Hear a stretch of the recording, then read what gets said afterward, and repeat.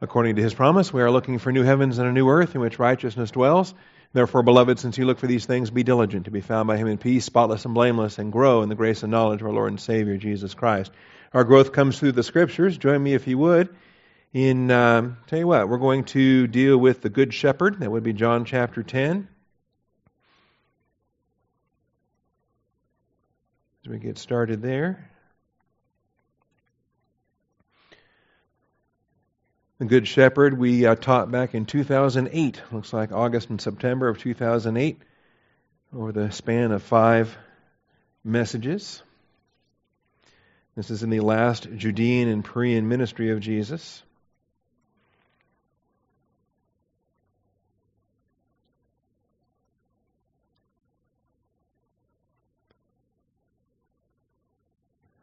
All right, John chapter 10. Again, this is part of our fragrance of memories as we recall back to all the blessings the Lord has provided for us in the last 10 years. Before we get started, let's take a moment for silent prayer to make sure we are filled with the Spirit and equipped to handle spiritual truth. Shall we pray?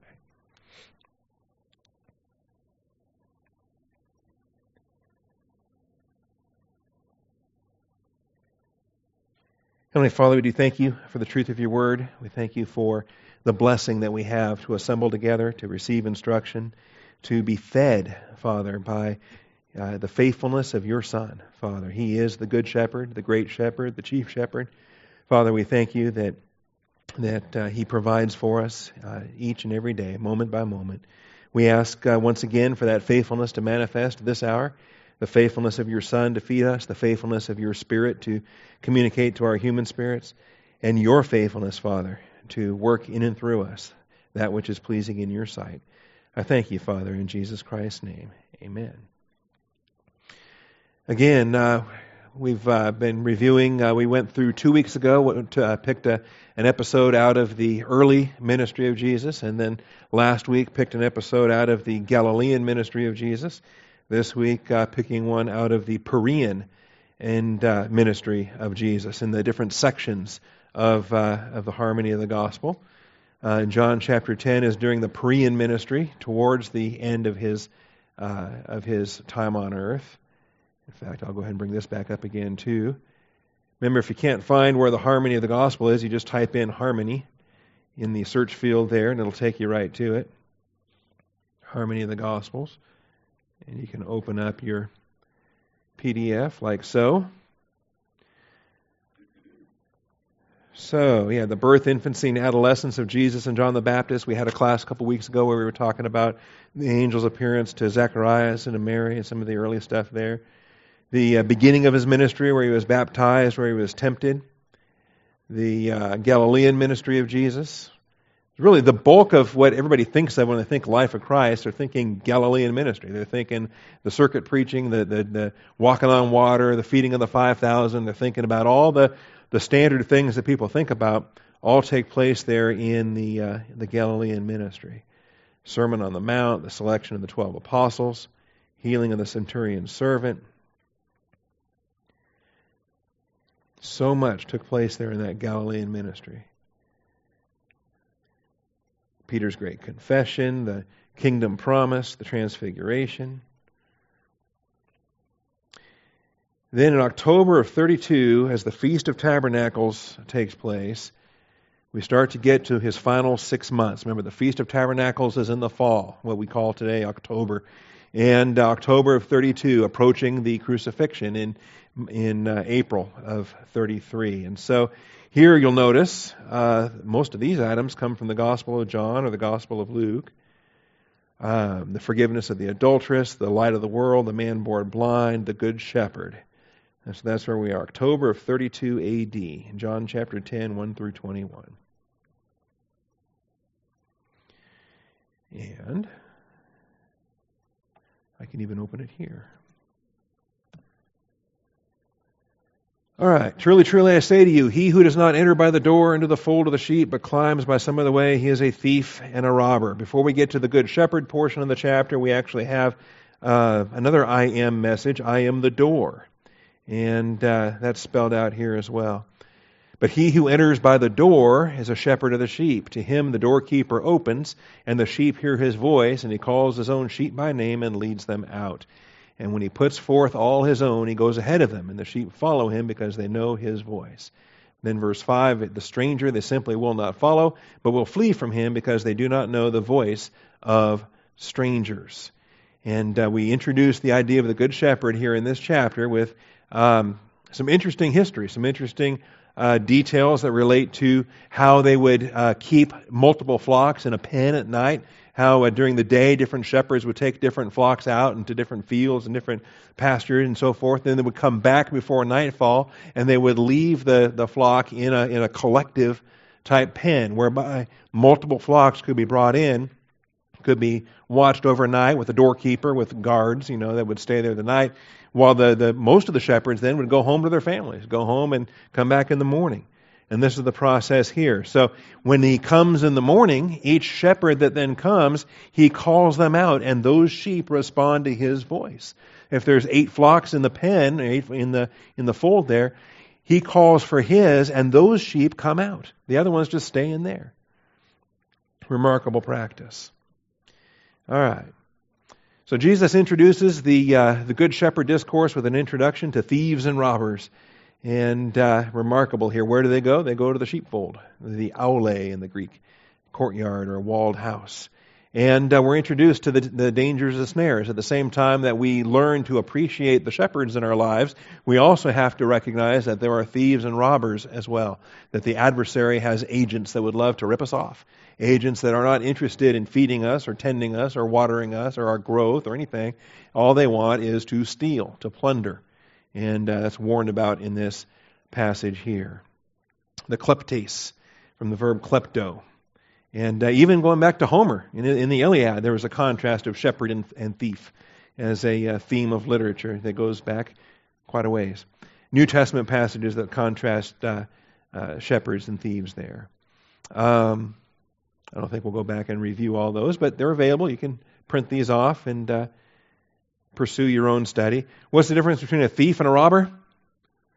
A thief is at least sneaky about it. It doesn't hurt you in the process. All right. The robber, though, has no interest in stealth. They just rob you. They just beat you up or mug you, leave you for dead. Aspects there. In fact, the lestes was the terrorist of the ancient world, the guerrilla warfare, the bandit.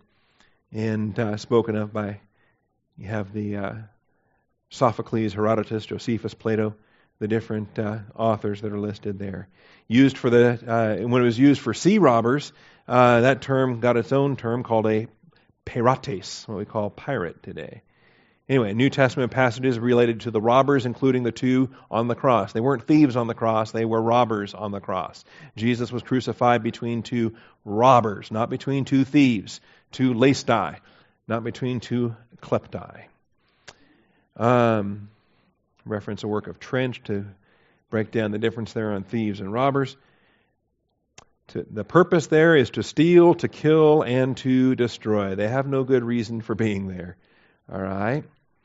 So let's get down through verse 10 then, and then we can go over to Ezekiel, I think. The thief's purpose in the fold is to steal, to kill, and to destroy. This is consistent with the woe message that Ezekiel leveled on the faithless shepherds of Israel. And then we're introduced to the doorkeeper. The doorkeeper opens the door for each shepherd, and each shepherd is personal ownership over certain sheep, but not others, called his own, quote unquote, his own. He knows his own, and his own know him. That becomes important.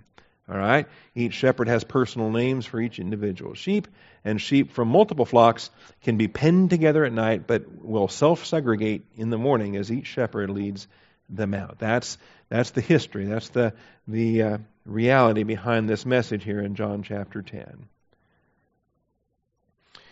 All right. Verse 6, we've gone through verse 5 already. This figure of speech Jesus spoke to them, but they did not understand what these things were, which he had been saying to them. Well, why not? What was their problem? Well, speaking in parables does not always sink in immediately. And although the disciples tended to ask him when they didn't figure it out, they would say, what is the meaning of this parable? Verse 7, so Jesus said to them again. Well, he says, all right, let me try a different approach. Truly, truly, I say to you, I am the door of the sheep.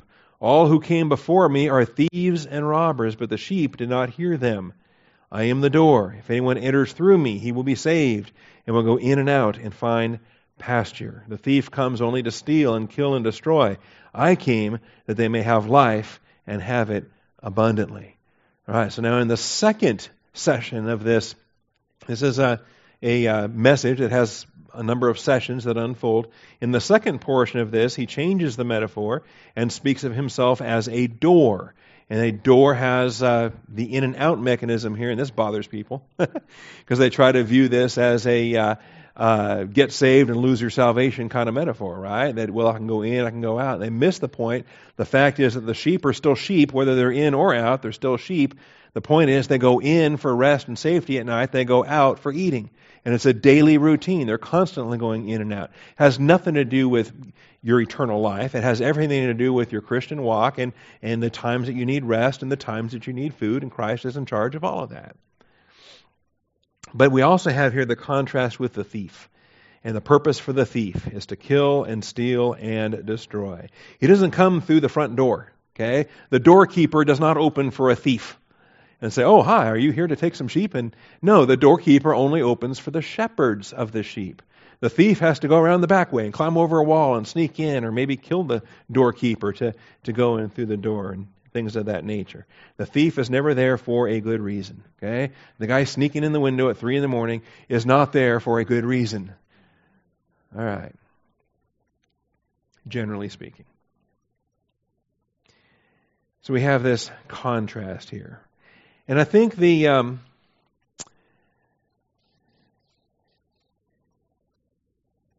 again, his own. I wanted to stress that as well. To him the doorkeeper opens, verse 3, the sheep hear his voice. He calls his own sheep by name and he leads them out. And I think there's a duality here that we can recognize when we take this metaphor, bring it into the church age, and we identify, of course, that Jesus Christ is the chief shepherd, that the under-shepherds that work for him, they are commanded, for example, I am commanded in 1 Peter 5 to shepherd the flock of God among you. Okay? It is not my flock, it is his flock. It says shepherd the flock of God. Let me grab that real quick too. 1 Peter 5. Verse 2 says, shepherd the flock of God among you. So whose sheep are they? They're God's sheep. But among you, they're your sheep. Okay? It's the flock of God, but the flock of God among you is those particular sheep within that flock that have been allotted to your charge. All right? Both are there. It is God's flock. Yes, absolutely, it is God's flock. But it is also your flock as the under-shepherd. So shepherd the flock of God, God's sheep, among you, your sheep. Exercising oversight. Not under compulsion, but voluntarily according to the will of God. I love that. God does not compel. Not under compulsion. Doing something because I have to do it, does that glorify Christ? But voluntarily according to the will of God. And then it says, not for sordid gain. If the guy's in it for the money, well, we're going to go back to John 10. We're going to see the same thing. What's the difference between a hireling and a shepherd? The hireling runs when he sees the sheep coming because he says, hey, not my sheep, not my loss. I'm not going to risk my neck for that. All right. If he's in it for the money, that's why 1 Peter 5 and John 10 are so parallel. Not for sordid gain, but with eagerness, nor yet as lording it over those allotted to your charge. Those allotted to your charge. Again, they're God's sheep, but some of them have been allotted to my charge. And I'm responsible. I answer to him. I don't answer to the sheep. I answer to him. Proving to be examples to the flock. And when the chief shepherd appears, you will receive the unfading crown of glory. I love the fact that Jesus Christ, as head of the church, is called the chief shepherd. All the terms are here. The overseer term is here. The bishop term is here. The elder term is here. Okay? He says, verse 1, I'm exhorting the elders among you as your fellow elder. So the elder terminology is here. The overseer terminology is here because it says exercising oversight in verse 2. Exercising oversight. So there's your overseer terminology, your episkopos. It's a verb, episkopeo. All right? And then your shepherding term is here. To shepherd the flock of God. And what I love about of those three terms, overseer, elder, pastor, teacher, of those three terms, they all apply to the same guy, right? They all apply to the one that's in charge of that local church. Okay? But I love the fact that of those three interrelated terms, the ones that are directly connected to Jesus Christ are shepherd, flock, chief shepherd. Okay? He's not called the chief elder. It doesn't say when the chief elder appears, you will receive your reward. It doesn't say when the chief overseer appears, you will receive your reward. It says when the chief shepherd appears, you will receive your reward. And likewise, those allotted to your charge are called a flock.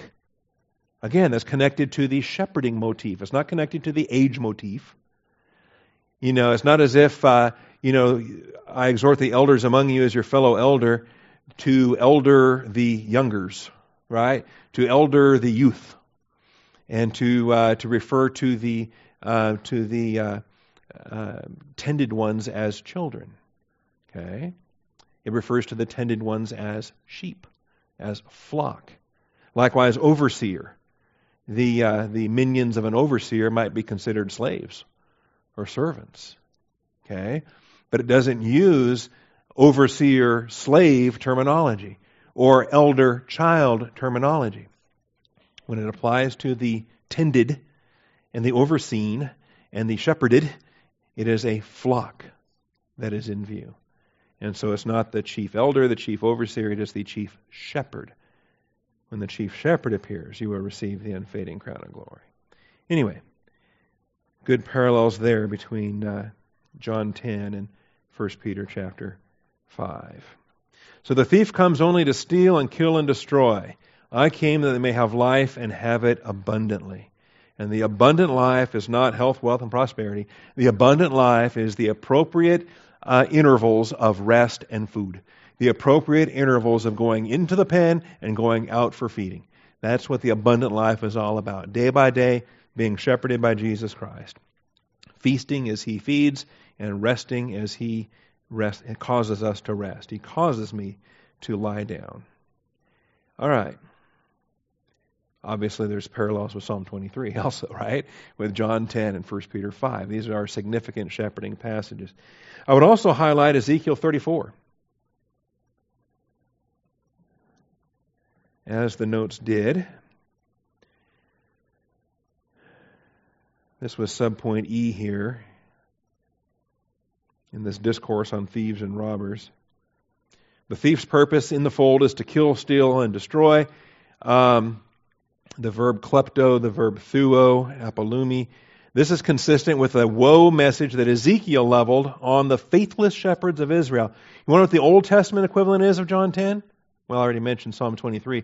But also Ezekiel 34. Let's take a look at that. Ezekiel 34.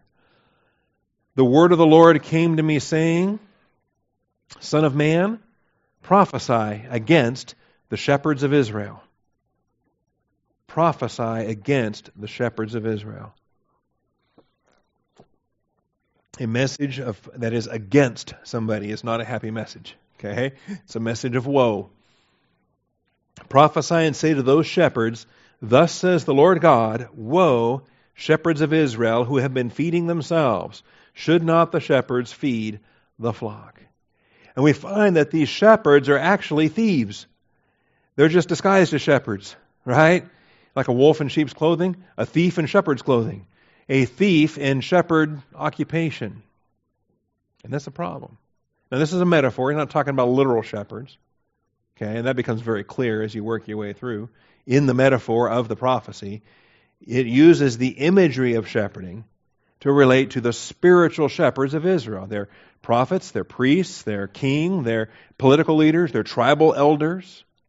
Think about all the shepherding responsibilities in life. Husbands should be shepherding their wives. Parents should be shepherding their children. Grandparents, grandchildren, and so forth. Older believers to younger believers. And obviously, pastor to local church. There are many shepherding venues. But does anybody think that the Lord dispatched Ezekiel to deliver a message against occupational secular, shepherds?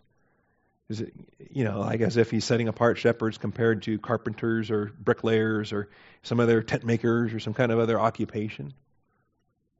It's entirely about the spiritual capacity here. So you eat the fat. Verse 4, those who are sickly you have not strengthened. The diseased you have not healed. The broken you have not bound up. The scattered you have not brought back. Nor have you sought for the lost. Well, these sheep have problems. Right? This sounds like a lot of work. You got sickly and diseased and broken and scattered and lost. Aren't there any good sheep in this flock? All right. But with force and with severity you have dominated them. With force and severity you have dominated them. Again, we saw it not too long, just a few minutes ago in 1 Peter 5. Nor yet as lording it over those allotted to your charge. So they were scattered for lack of a shepherd. Now he's rebuking the shepherds, but he says, basically, your force and severity means you're not shepherding. They have a shepherd, but the shepherd isn't shepherding. The shepherd is lording. The shepherd is dominating. Okay, that's not the nature of shepherding leadership. Okay? By the way, this is a wonderful premarital counseling passage too. To convince a young man, what kind of husband are you going to be? All right? Are you just going to stomp your foot and shake your fist and force and severity dominate your wife? Is that... That's not a model for biblical husband responsibilities here. All right. They were scattered for lack of a shepherd. They became food for every beast of the field and were scattered.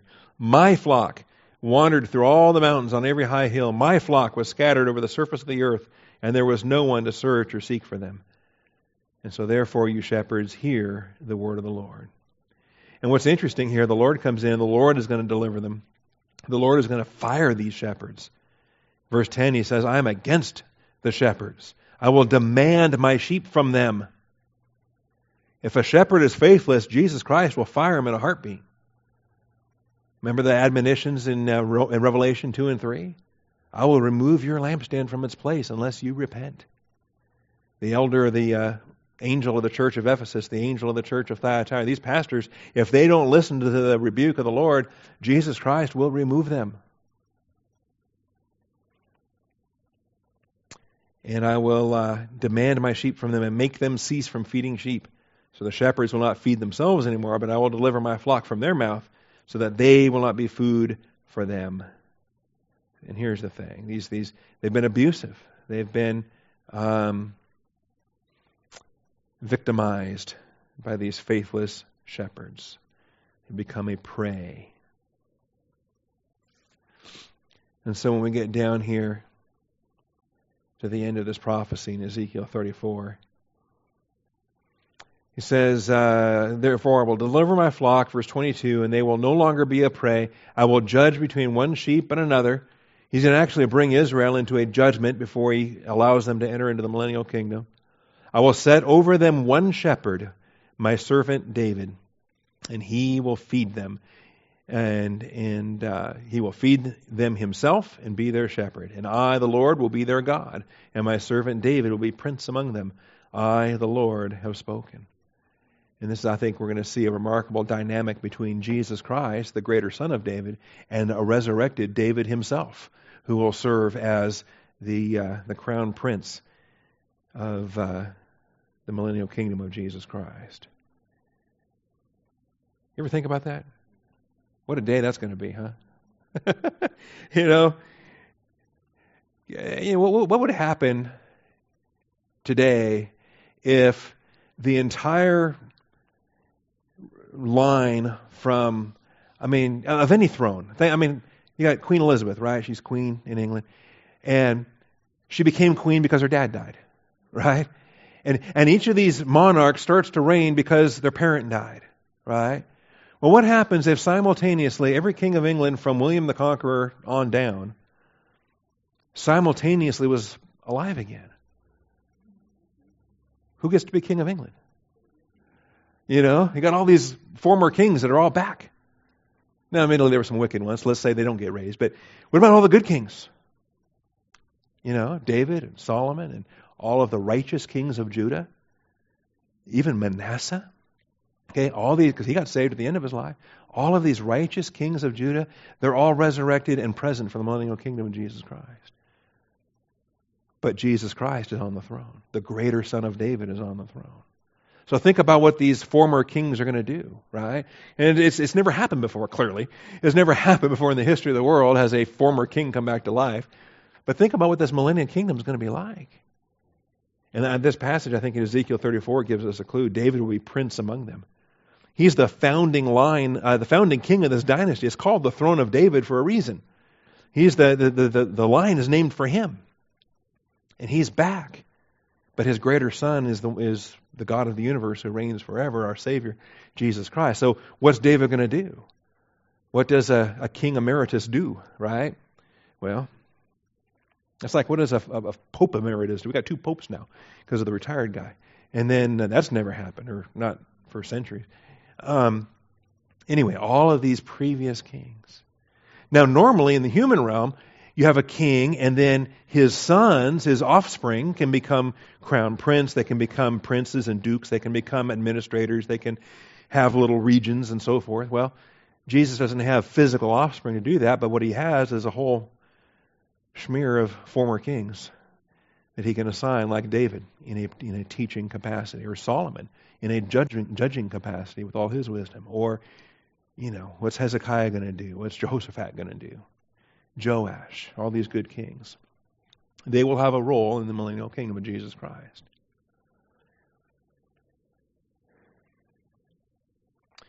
In verses 7 through 10 is the I am the door metaphor. Returning back to John 10 now.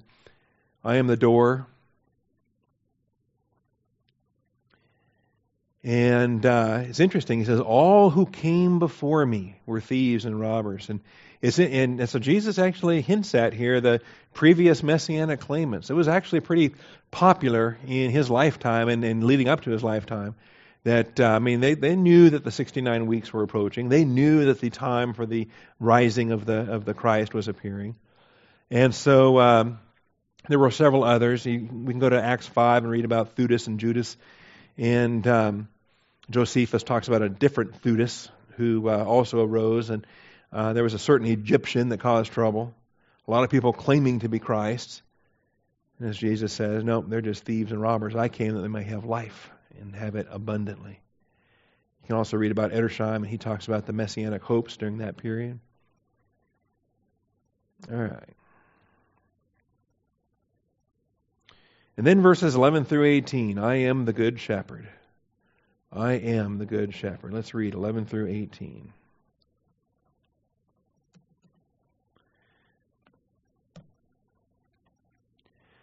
I am the good shepherd. The good shepherd lays down his life for the sheep. What makes him so good?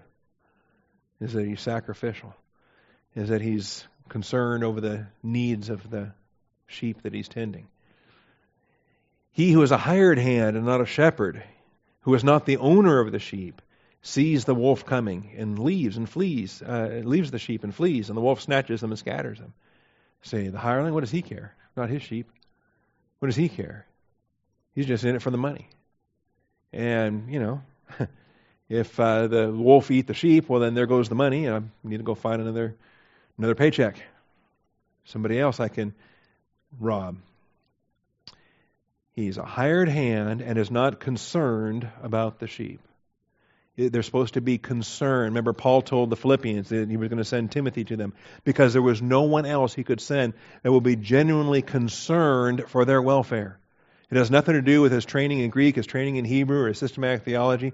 A man is ready for shepherding a flock when he reaches that point in the development of his giftedness. Concern for the flock. I am the good shepherd. I know my own know me. Okay, so here's the second definition. Well, what makes him good? Verse 11 tells us what makes him good is that he's sacrificial in his attitude on their behalf. This verse tells us what makes him good. He's good because of the intimacy that he has. Right? Men, we struggle with intimacy. We talked about that last hour. I know my own. Okay? Intimacy. Knowing somebody is intimate. All right. And they know me. Not only do I know, but they know me. Well, I don't want them to know me. I don't want to, I don't want to open myself up for that. Because if I open myself up, if I let them know certain things, well then I'm vulnerable. I can be hurt. They will know certain things I don't want them to know.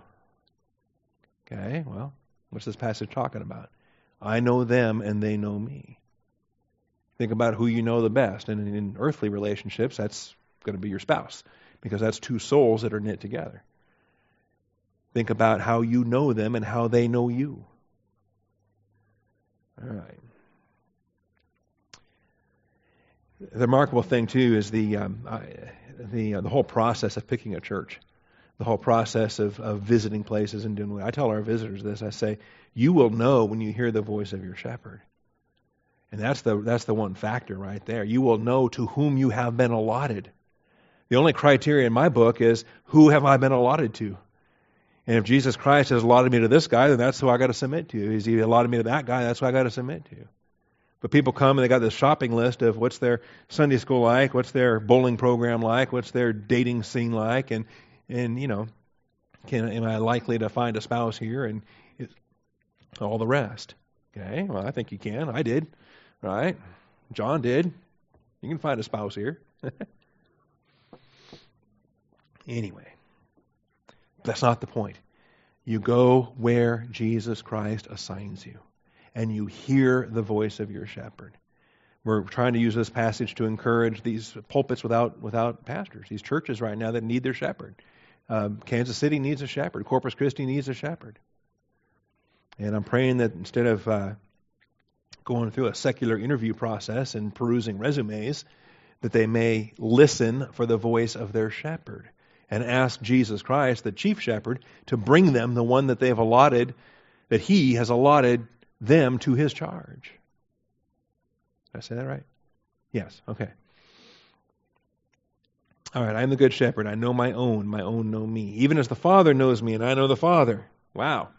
To that degree, to that extent, even as. And I lay down my life for the sheep. I have other sheep which are not of this fold. I must bring them also, and they will hear my voice, and I will become one flock with one shepherd.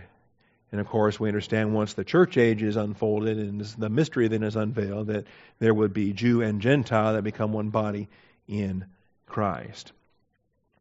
For this reason, the Father loves me. Wow. Does the Father need a reason to love Jesus? But this verse says, for this reason. Among, I believe, many other reasons. The Father has always loved Jesus Christ. Jesus has always loved the Father. But beyond what they have always loved comes a new dynamic.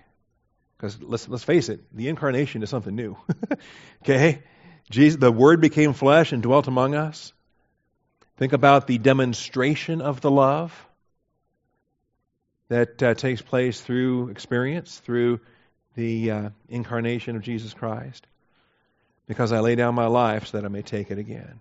The obedience of God the Son to become flesh, to humble Himself, to obey the Father, to become obedient even to the point of death on the cross, produces an even greater love than the Father and the Son ever had before. It's for that reason then that He's exalted in ways that He has never been exalted before. So it's for this reason the Father loves me. And this, I love this, because this, actually I should have tied this in with the teenagers Sunday night. In the teen class we were in Genesis 22 and showing Abraham and his willingness to sacrifice Isaac. And showing that when Abraham was willing to plunge the knife, Yahweh says, now I know that you love me. And I find the demonstration there to be the pattern here for the Father loving the Son and different aspects there. All right. No one has taken it away from me, but I lay it down on my own initiative. I have authority to lay it down. I have authority to take it up again. This commandment I received from my Father. So here is the Good Shepherd. Here's everything that we're going to pattern our ministry after as a pastor of a flock, or as a husband to a wife, or parents to children, or think about any shepherding role that you have. Maybe it's just older sister to younger sister. in Christ. You're going to come alongside. The buzzword is discipleship. That's in all the buzzwords of the bookstores, but it's shepherding. It's older women to younger women, older men to younger men. All right. So, A, B, C, D, E, F, and G. These are all the subpoints under I am the Good Shepherd.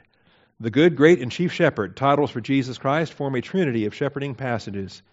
And you got the Good Shepherd in John 10, the Great Shepherd in Hebrews 13:20, and the Chief Shepherd in 1 Peter 5:4. We've already seen the Chief Shepherd in 1 Peter 5:4. The Great Shepherd of the sheep is the one who was brought back from the dead by the power of God, Hebrews 13:20. You familiar with that? Realizing the same power from God the Father that brought Jesus Christ back from the dead is working in you and me. The God of peace who brought up from the dead the great shepherd of the sheep through the blood of the eternal covenant, even Jesus our Lord, equip you. That power that brought him back from the dead is the power that equips us in every good thing to do his will. So if there's something you're complaining about that you can't get it done, don't blame God. He's given you the power. He's given you the equipping. Every good thing to do his will, working in us that which is pleasing in his sight. Who's doing the work? He's doing the work. The God of peace is doing the work. God the Father is working in us. Remember gifts, ministries, and effects? It's the Father who does the effects. It's the Father who works in us. The reason why we fail is because we quit letting the Father work in us. We try to do it ourselves. We do it in the flesh. We do it with the wrong motives. Working in us that which is pleasing in his sight through Jesus Christ, to whom be the glory forever and ever. Amen. So there's the great shepherd of the sheep, the living shepherd, brought up from the dead. The good, the great, and the chief shepherd. So there's a devotion for you. Take your kids through that. The good shepherd, John 10, the great shepherd, Hebrews 13, the chief shepherd, 1 Peter 5. Point B, the essence of shepherding is soul sacrifice in the ultimate expression of agape love. The essence of shepherding is soul sacrifice. Whether that's shepherding a pastor to a local church or a husband to a wife or parents to children, the essence of shepherding is soul sacrifice. We already saw it in John 10:11, I lay down my life, but also, how about John 15:13? Greater love has no one than this, that one does what? Lay down his life for his friends, for his philoi. We've got agape and philos in that same passage. You are my philoi if you do what I command you. No longer do I call you slaves. The slave does not know what his master is doing, but I have called you philoi, friends, lovers. For all things that I have heard from my Father I have made known to you. Anyway.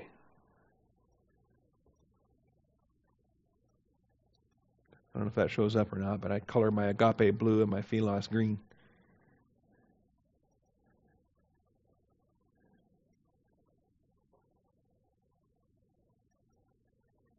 Is that better? All right.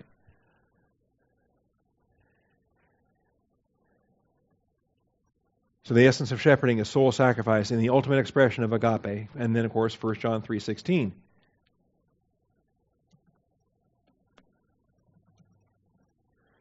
We know love by this, that he laid down his life for us, and we ought to lay down our lives for the brethren. Whole development of love there in 1 John chapter 3. Point C, shepherding is not for hirelings. John 10, verses 12 and 13. If he's just doing it for the money, when's he going to bail? Okay, that's right. You want a guy that'll do it even if there is no money. A shepherd that'll shepherd because he's serving the Lord. Whether you pay him or not, that's just icing on the cake. That's just, that's something else. But he'll do it even if there is no money. Because he knows that he has had sheep allotted to his charge. And he's answerable to the chief shepherd. The shepherd/sheep intimacy is equated with the father-son intimacy.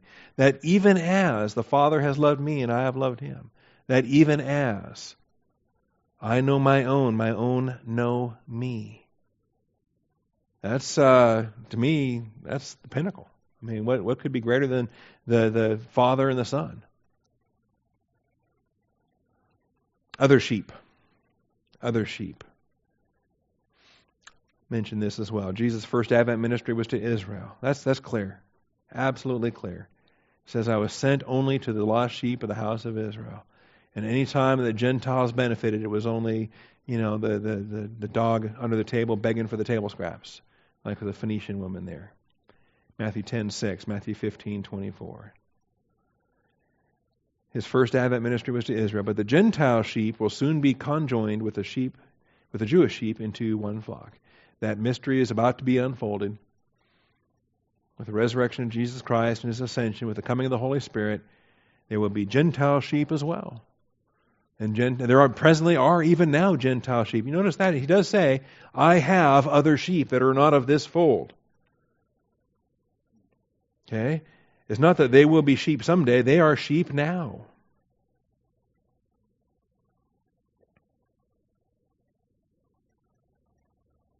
That's verse 16. I have, present tense, other sheep, which are not, present tense, of this fold. It's like in my Father's house there are many dwelling places. If it were not so, I would have told you, for I go to prepare a place for you. These things already exist. And so these sheep are of other folds. They are not of Israel. But they are sheep. They are born-again believers. They are Romans or Greeks, they're Egyptians, they're whatever. Gentiles have been saved long before the church, and you know that, right? Gentiles have always gotten saved. They're just in their own folds, their own flocks. They're not a part of Israel. Only with the body of Christ, then, will the distinction between Jew and Gentile be removed. And will it be then feasible to take all the flocks and combine them into a single fold? And that's what he talks about doing here. I must bring them also, and they will hear my voice, and they will become one flock with one shepherd. And that's a future prophecy, and I believe the fulfillment of that is the church age. Okay? That's point E in the outline. Gentile sheep will soon be conjoined with the Jewish sheep into one flock. In Acts 17:26, Deuteronomy 32:8, there's indications that this is the reality. And even the promise to Abraham, in you will all the nations of the earth be blessed. It's not he's the father of many nations, and all of the nations will be blessed by the seed of Abraham, that is Jesus Christ, and the redemption that He offers. Now, it shouldn't come as a surprise. I like the Matthew 15:24.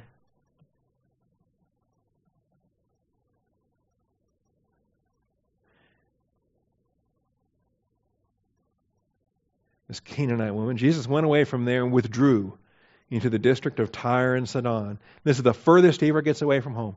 The furthest he ever travels as recorded in the gospel. If he went further than this, then it's not recorded in the gospel record. Okay? Who knows? Maybe there were many other things Jesus did that are not recorded in these books. Okay?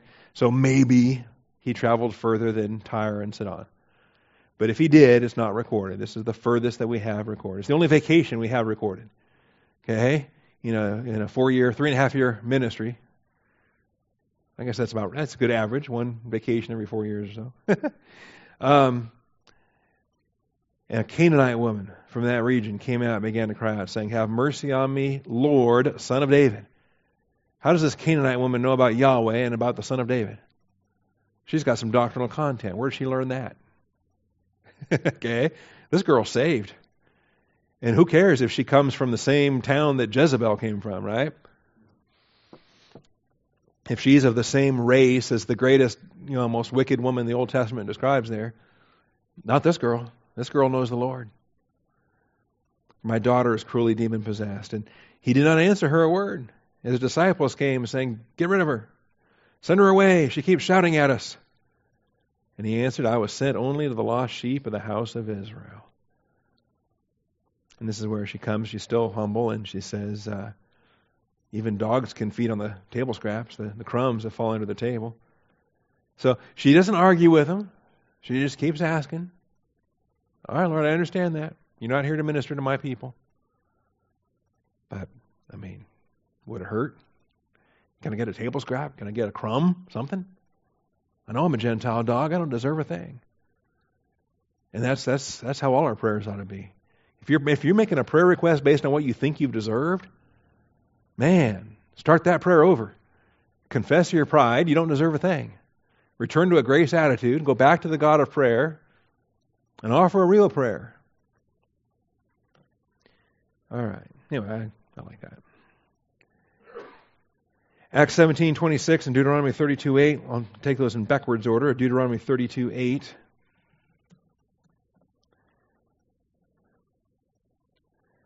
The Most High gave the nations their inheritance.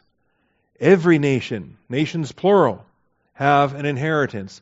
We know more about Israel's inheritance because Israel has a canon of Scripture. The Jewish people, the Hebrew people, have Hebrew Scriptures. And so we know about Israel's inheritance. We know about their land grant, their boundaries, their destiny, their provision, their grace. But guess what? All the nations have an inheritance. When he separated the sons of man, when he separated them, the earth was divided during the days of Peleg. This is the judgment after the Tower of Babel. And he separated the sons of man. And he set the boundaries of the peoples. Borders are good. That's why Satan hates them as much. National boundaries are biblical. That's why the unbiblical enemies attack borders the way that they do. Just like they attack marriage, they attack sex, they attack everything God designed for human blessing. This world perverts it and hates it and does everything they can to tear it down. But he set boundaries for the peoples. According to the number of the sons of, and then you got a manuscript puzzle to figure out if it's the sons of Israel or the sons of God. The sons of Yahweh, or sons of God. Anyway, either way, I think it's the same. I think it's 70 divisions of humanity. Either organized along the lines of 70 divisions of Israel or 70 divisions of angelity. Either way. Because the 70 divisions of Israel are also organized by 70 divisions of angelity, I'm pretty sure. But every nation, when Jesus Christ is praised in the millennium, it's going to be praised by every tribe, tongue, and people. Okay? And then finally, Acts 17:26. God doesn't need us. We don't feed him. He doesn't dwell in temples made with hands, nor is he served by human hands as though he needed anything, since he himself gives to all people life and breath and all things. And he made from one every nation of mankind to live on all the face of the earth. You know, what race was Adam? Human, right? The human race comes from Adam. And then all what we call races today, all the skin colors and all the variations and blah, blah, blah. They're all Adamic. They all come from Adam. They actually all come from Noah. Okay? We're all Noahic. But he made from one every nation of mankind to live on all the face of the earth, having determined. Who's in charge of this? God's in charge of this. He makes the determination. Determination. There are appointed times, appointed when they rise, appointed when they fall, and the boundaries of their habitation. Who's in charge of that? God's in charge of that. And sometimes boundaries move, sometimes they're shrunk, sometimes they're gone. Sometimes the nation goes away. Yeah, we're presently standing on, didn't this used to be Comanche territory once upon a time? All right? And Mexican and French and Spanish and Texan and Confederate and American. Who's in charge of these boundaries anyway? God's in charge.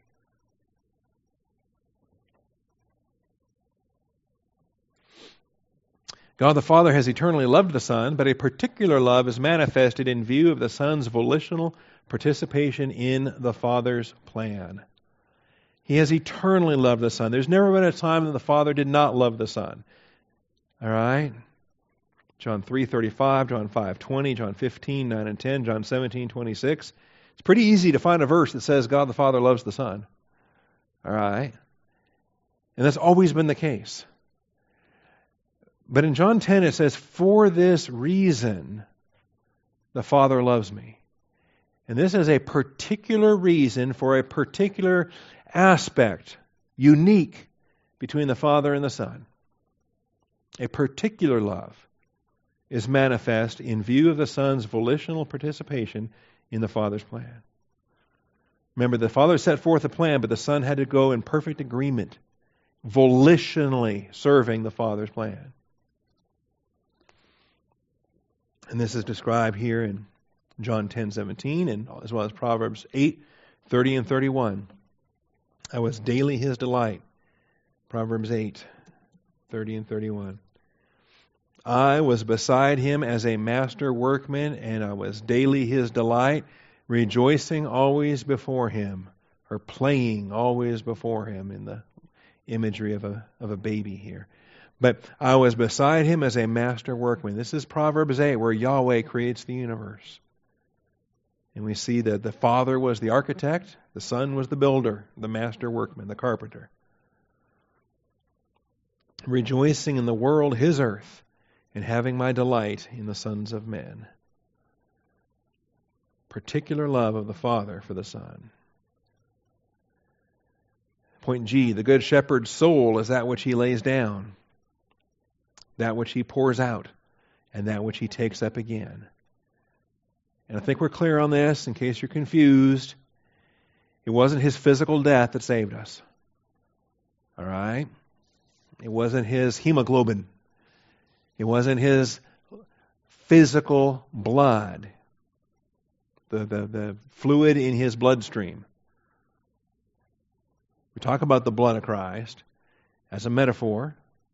The blood of Christ, which he did in fact shed on the cross. But it was his soul. Remember, the life is in the blood? Okay? As a picture, as a metaphor. And yes, he bled. But it was his soul that he laid down. It was his soul that he took up again. It's the spiritual death of Christ on the cross that saves us. That's why he says it is finished while he's still physically alive. John 10:18 is soul. Isaiah 53 talks about pouring out. Right? Remember that? Isaiah 53:12.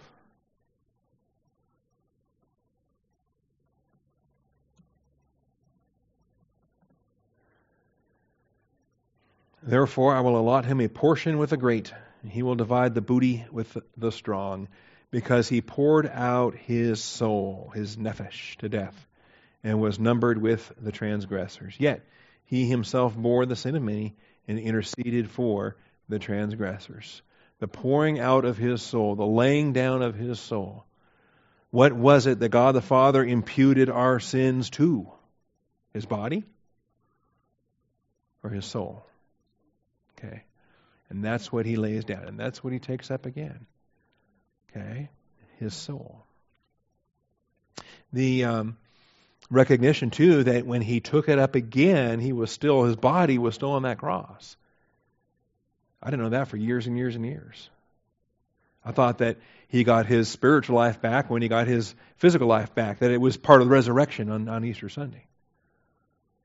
And then was it Ralph or maybe it was John Eichmann, some of the pastors said, well, he actually took it back up before he said, Tetelestai, it is finished. Before he said, into thy hands I commit my spirit. What, did he commit his dead human spirit to the Father's hands? No. He had taken his life back up again and had proclaimed truth and said, into thy hands I commit my spirit. He was already spiritually alive again when he laid down his life physically. Spiritually alive in the 3 days in the grave. Spiritually alive when he made his victorious proclamation into the lower parts of the earth. All right. So he poured out his soul to death and was numbered with the transgressors. So the Good Shepherd's soul is that which he lays down and takes up again. The Father had given him that authority to lay it down and take it up again. It is his spirit that is committed to the Father at the point of physical death. Luke 23:46. Of course, that soul-spirit unity that we talk about. And then The Jewish leaders go schizo. It was not a resounding round of applause at the end of Jesus' message. Verses 19 through 21. Contrast between divine viewpoint and human viewpoint caused some to doubt Jesus' sanity. And yet the undeniable miracles left others without any answers. John 10, 19 through 21. So he finishes these words. For this reason the Father loves me, because I lay down my life that I may take it again. No one has taken it away from me, but I lay it down on my own initiative. I have authority to lay it down. I have authority to take it up again.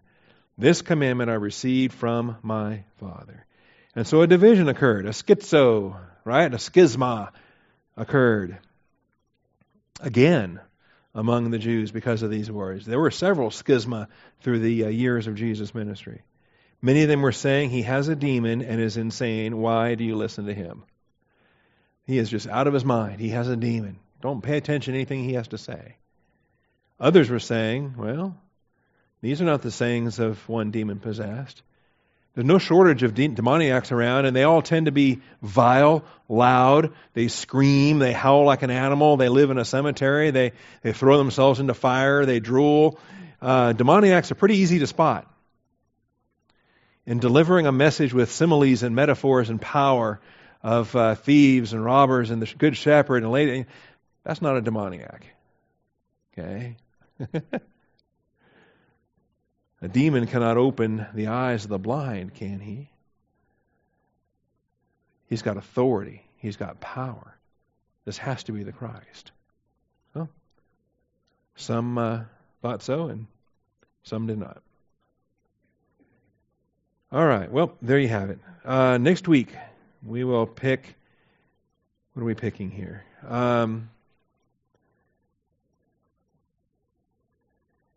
That was an episode from the last Judean and Perean ministry. These other ones, we get to the final week of work at Jerusalem. Foot washing maybe, or some of these in the upper room. Might review one of those. Anyway, next week will be our final review class because we're not having Life of Christ during my Africa travels. So, class next week, and we'll give you the final of the Life of Christ reviews. Thank you, Father, for your truth. Thank you for this time together. Thank you for all your blessings. In Christ's name we pray. Amen.